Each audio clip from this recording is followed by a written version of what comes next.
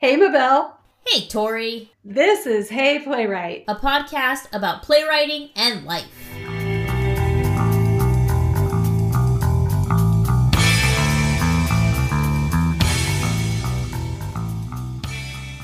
Hey, Tori. Hey, Mabel. Hey, you know what? What? We're still in the middle of this pandemic. Yeah, we sure are. And yet I'm smiling like a fool.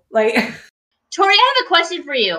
How much writing have you actually done during this pandemic? Have you been doing writing? Have you been thinking about writing? Like, in what creative space do you find yourself in? Actually, I've been more productive as far as playwriting than I have in years. Part of it has to do with having the opportunity to sit down and write. I wouldn't say that anything I've written has been earth shattering, but I've definitely been writing more. I don't know if it's just that I'm noticing more of the opportunities that have always been there and I just haven't pursued them. I'm not sure. I know that it was really helpful for you and I to give each other a prompt, and I really ended up liking what I wrote. And that doesn't always happen for me, you know. There was the project that we cannot yet name. I enjoyed doing that one as well. But I will also say that when I know someone's depending on me, I kind of get that stress. Like I'm stressing out as I'm writing and I'm judging myself and thinking, oh, this is not working and this is terrible. At the end of each writing session, I go back and read it and go, wow, I really made some interesting discoveries and ended up liking the plays that I've produced. And by produced, I mean written. What about you? What's it been like for you?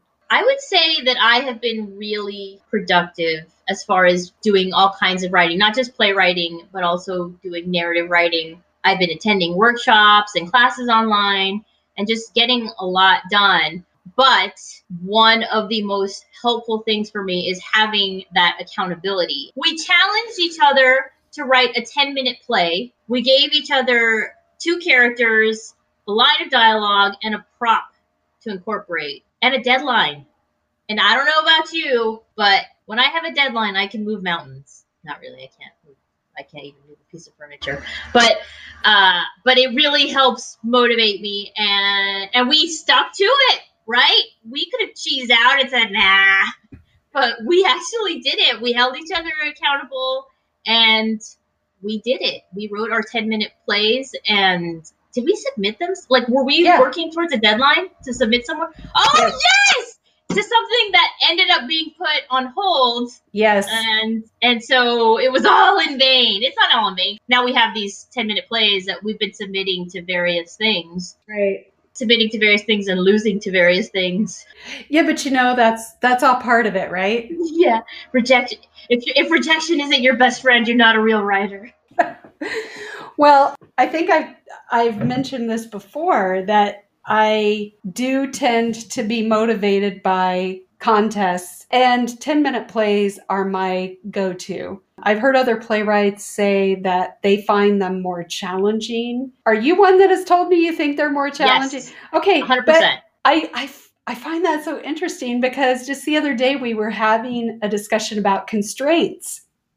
10 minutes is a built-in constraint. I think that's why I actually thrive on it and I like it so much. I go, okay, I can make this work. But that's my plays tend to be in one place, one time. I did write a play that won in a contest that was 3 different scenes, but typically I write 10-minute plays that just, it's from beginning to end, no change in location.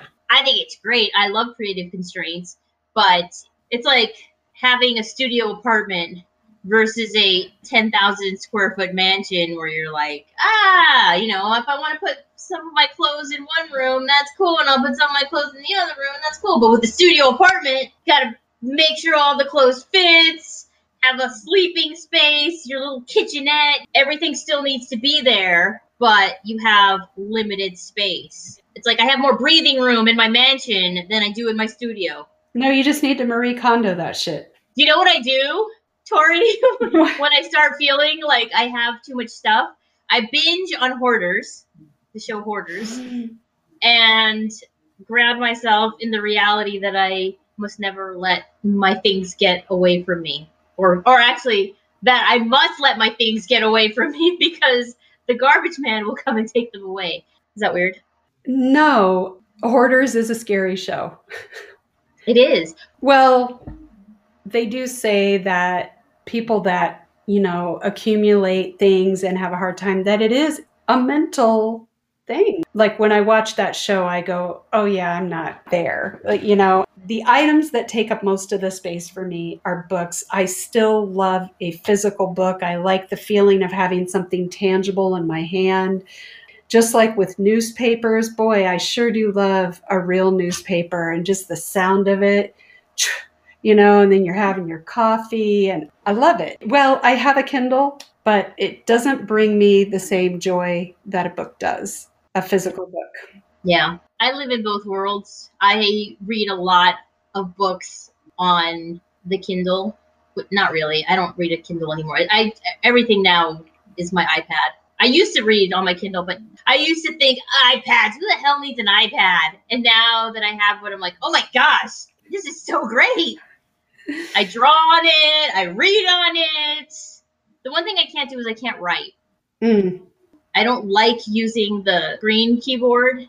I'm not a very good texter anyway, so like that. And to get an auxiliary keyboard seems silly because I have a MacBook Air with, I used to call that my glorified iPad, and that seems to do the trick. But I do read a lot on the iPad, and now I have subscriptions to the New York Times and the LA Times, so I find myself reading those newspapers on my device. So I, was like, okay, I can't buy any more books. The only books I'm going to bring into my home are library books because I have to give them back. The library being shut down, I've been utilizing the services that the library offers with the digital lending, which has been awesome. It's so cool. Did you know that you can take out books from the library again? You can order them and then go pick them up. Like they have a table where you can get the books, so you can actually get physical books again. It's like a whole system. But I just love the library, love books. So that's fantastic.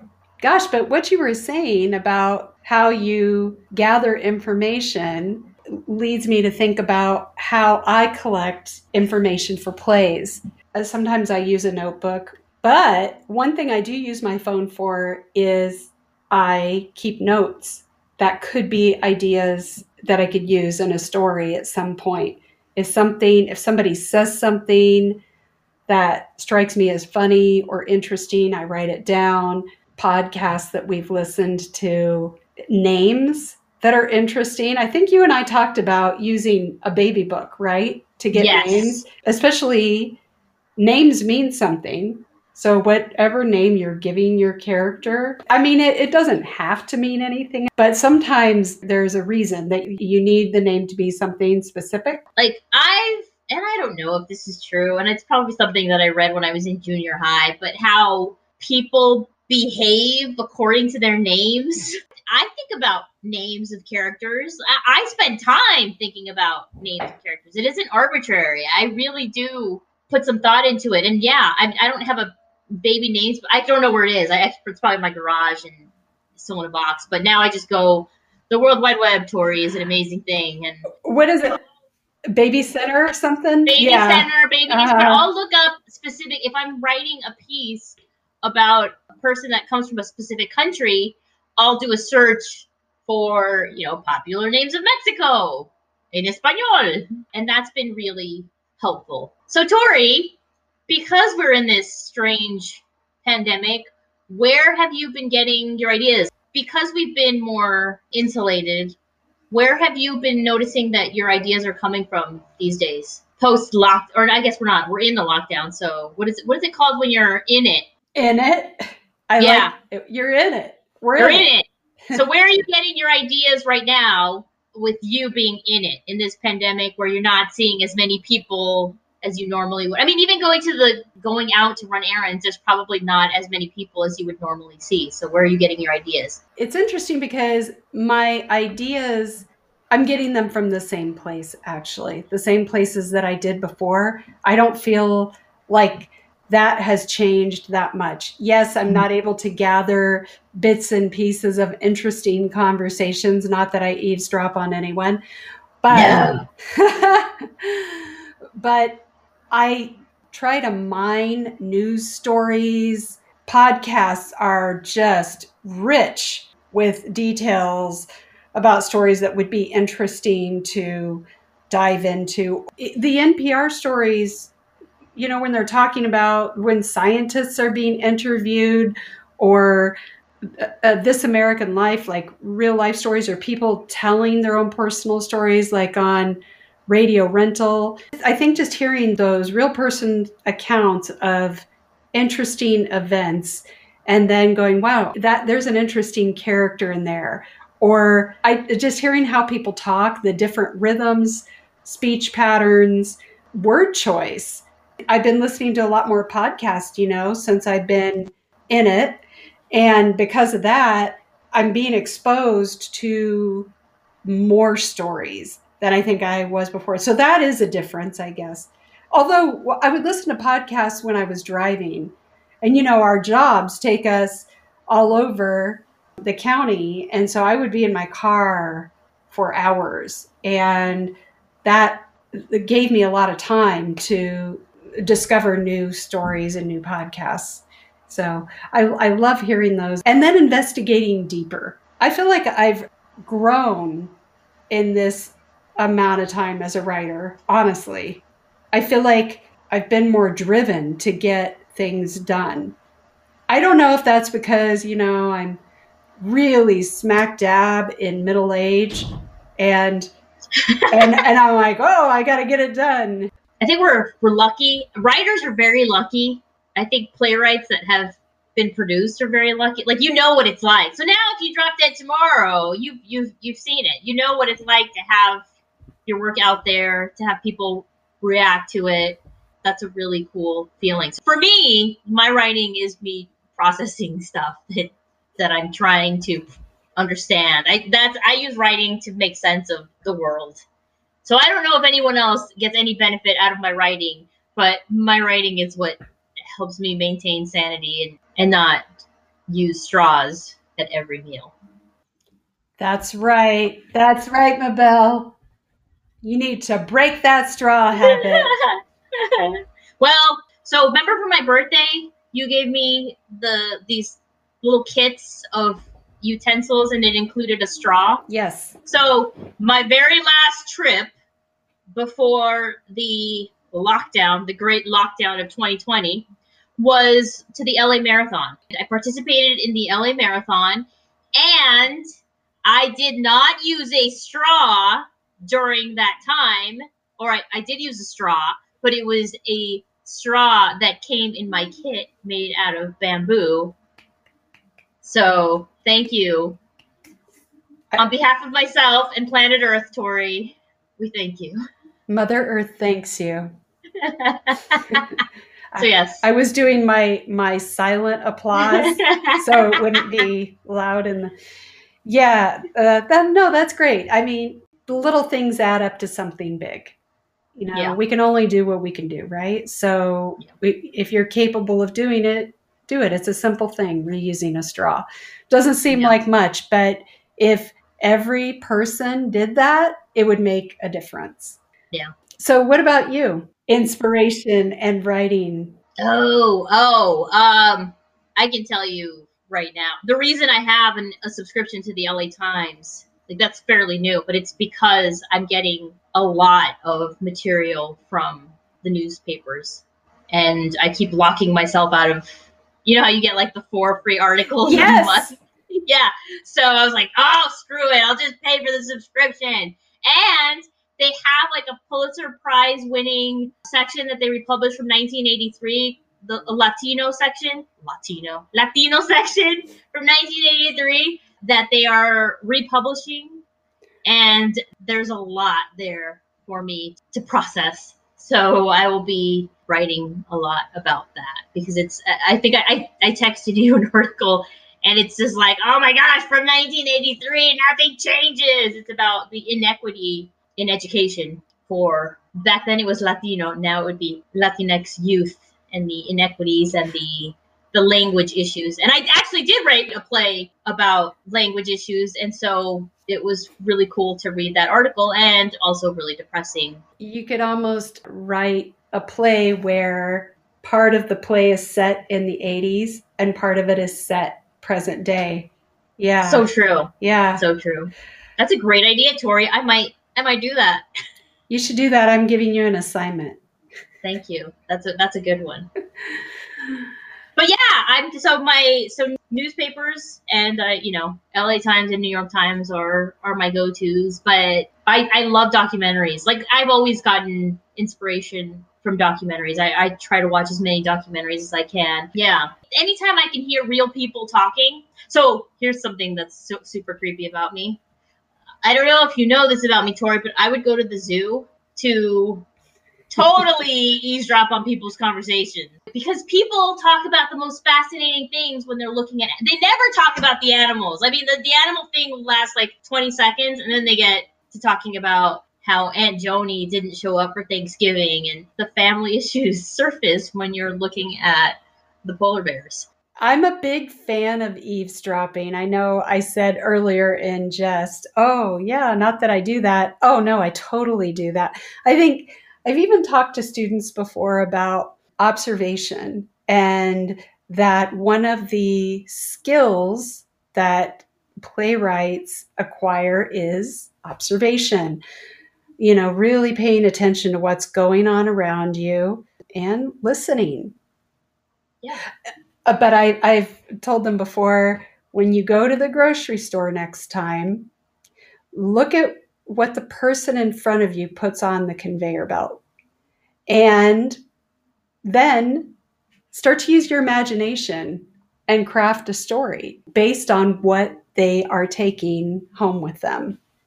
What do they have? What are they buying at the grocery store? Is it, a bottle of wine and roses and a cake?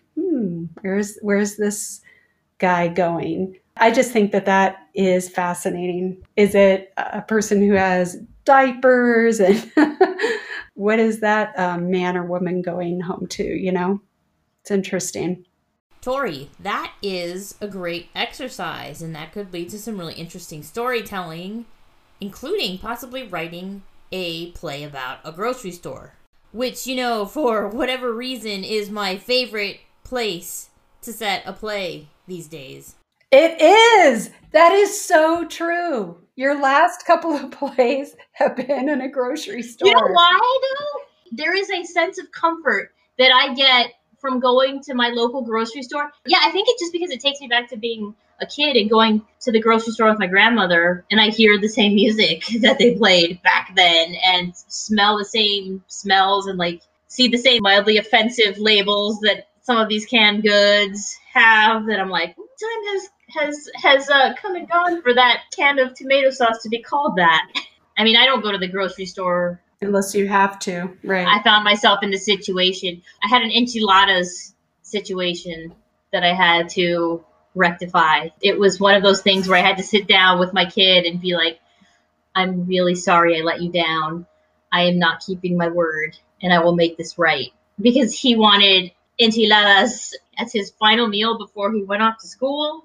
And by went off to school, went to his computer desk and logged on. But I promised him that I would make them for him on Sunday, and did not do that, and kept delaying, and then felt really bad. And then he got upset with me on Monday when I also didn't make them. Finally, yesterday, I was like, I have to go to the store. And the thing about enchiladas is, if you don't use good tortillas, they're going to taste crappy. So I couldn't just go to the grocery store down the street. I had to go to the Mexican market. And it's fine. I like going there. But the pandemic just makes me comfortable with my habits of never leaving my home. And so I had to get mentally prepared to go to the store, put shoes on. That is.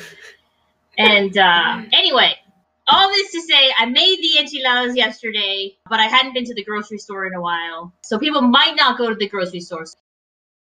So this, I think, is a really great exercise. So some of us aren't going out to the grocery store that often, but for those of us that are, check out what the shopper next to you has got going on in their shopping cart and start formulating the who, what, wheres, and whys, and start developing a character based on whatever they've got going on in their shopping cart.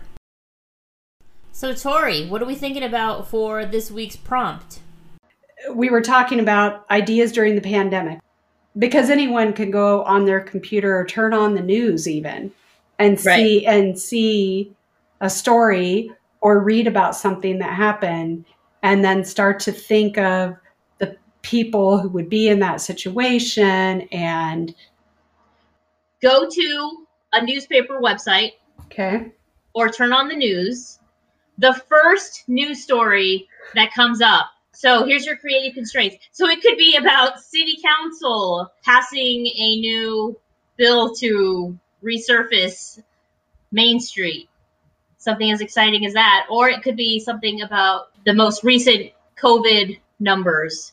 Or it could be what's happening with the presidential candidates. So first news story that comes up, and what do we do with that? Create a setting, so time and place, and then think about what character would be in that setting. And it could be based on, somebody that the news story is about. Let's shoot for a 12-line scene. Yeah, that sounds good. You'll need to have more than one character then, right? So you'll have the setting. You're going to think about the characters who would be in that. In a 12-line scene, it's better to have fewer characters because the scenes are so short. It gives us an opportunity to get to know them in that short scene. And what do we see them doing when the scene starts? What are they doing? And I love the constraint of the first article. You get what you get, and you don't throw a fit. Yep. So good luck to you. Hope it's a good one. And if you're looking at a newspaper online, the first headline that you see. So I even feel like with this writing assignment, you could just see the headline and not even necessarily have to read the news story to craft an idea. Back in the day, I used to keep a card file with newspaper articles in it. I still have it. It's just packed away right now. But one of the articles, what grabbed me was the headline. And the headline of this story was 303-pound cyst removed, and then a semicolon, woman fine. I mean, thank goodness she was okay, but damn. Did you read the article? Yeah. And so was she like a 600-pound woman? Like, no. But, a cyst is not necessarily large. The mass weighs a lot. Holy cow! 303 pounds. Sorry, I'm going to have to look that up. You know what? When I find the article... You'll post it? Yes, totally. I think it was when I was living in Arizona, so it's really old. It was back, I think it might have even been in the 80s. Because I used to keep articles. It was my inspiration file. Wow. Yeah. Love to know how she's doing. Yeah, crazy. All right, Tori, it's that time. Asking for a friend. What's our question? Are you a sniffer? You sniff things. No! You know what? My mom is. But I'm not. I totally am. Like where you'll be just like sniffing, I smell things. Like where I'll go, huh? Like if you see something weird, I've done this on the floor. No. I will get down and sniff it. Oh, no. I'm a total No, I'm not a sniffer. My kid's hair, if she walks by, I grab her head and go, she's like, what are you doing? It's really weird. I do sniff my kid's hair. I won't sniff my kid's hair if I know they haven't showered. Because, yuck. That is depressing. I want to remember them with their baby smell. And they're like getting older. I so know. They're not, but when they get out of the shower, they smell good. Their hair smells so good. Yeah. So I sniff their hair. They're getting all teenagery. Yeah, it's a whole thing. Yeah. You know what I've been doing though? Which is something that I have rekindled my love affair with perfume. Because, in prison, we're not allowed to wear perfume. Right. And I love perfume. And I've been wearing perfume around the house. So that's nice. Yeah. I like my deodorant right now. Not that I go around sniffing my own armpits, but I do like the smell of it. She did say she was a sniffer. I think the brand is Love, Beauty, and Planet. I buy it at Target, but it doesn't have any of the... No aluminum? Is aluminum? That's what it is, it's right? aluminum free, I think. I mean, gosh. Sounds like it would be Love, Beauty, and Planet. Okay, now I said that, though, and I'm thinking, am I wrong? Yeah, it's supposed to be environmentally conscious and also healthy, yeah. It's lavender, and it smells really good. I like it. And it works for me. I used aluminum-based deodorants, though, for most of my life, so the damage has probably been done. I'm pretty sure I will probably use aluminum-based until the cancer gets to me. All right. All right. Another one in the can. Yeah. All right.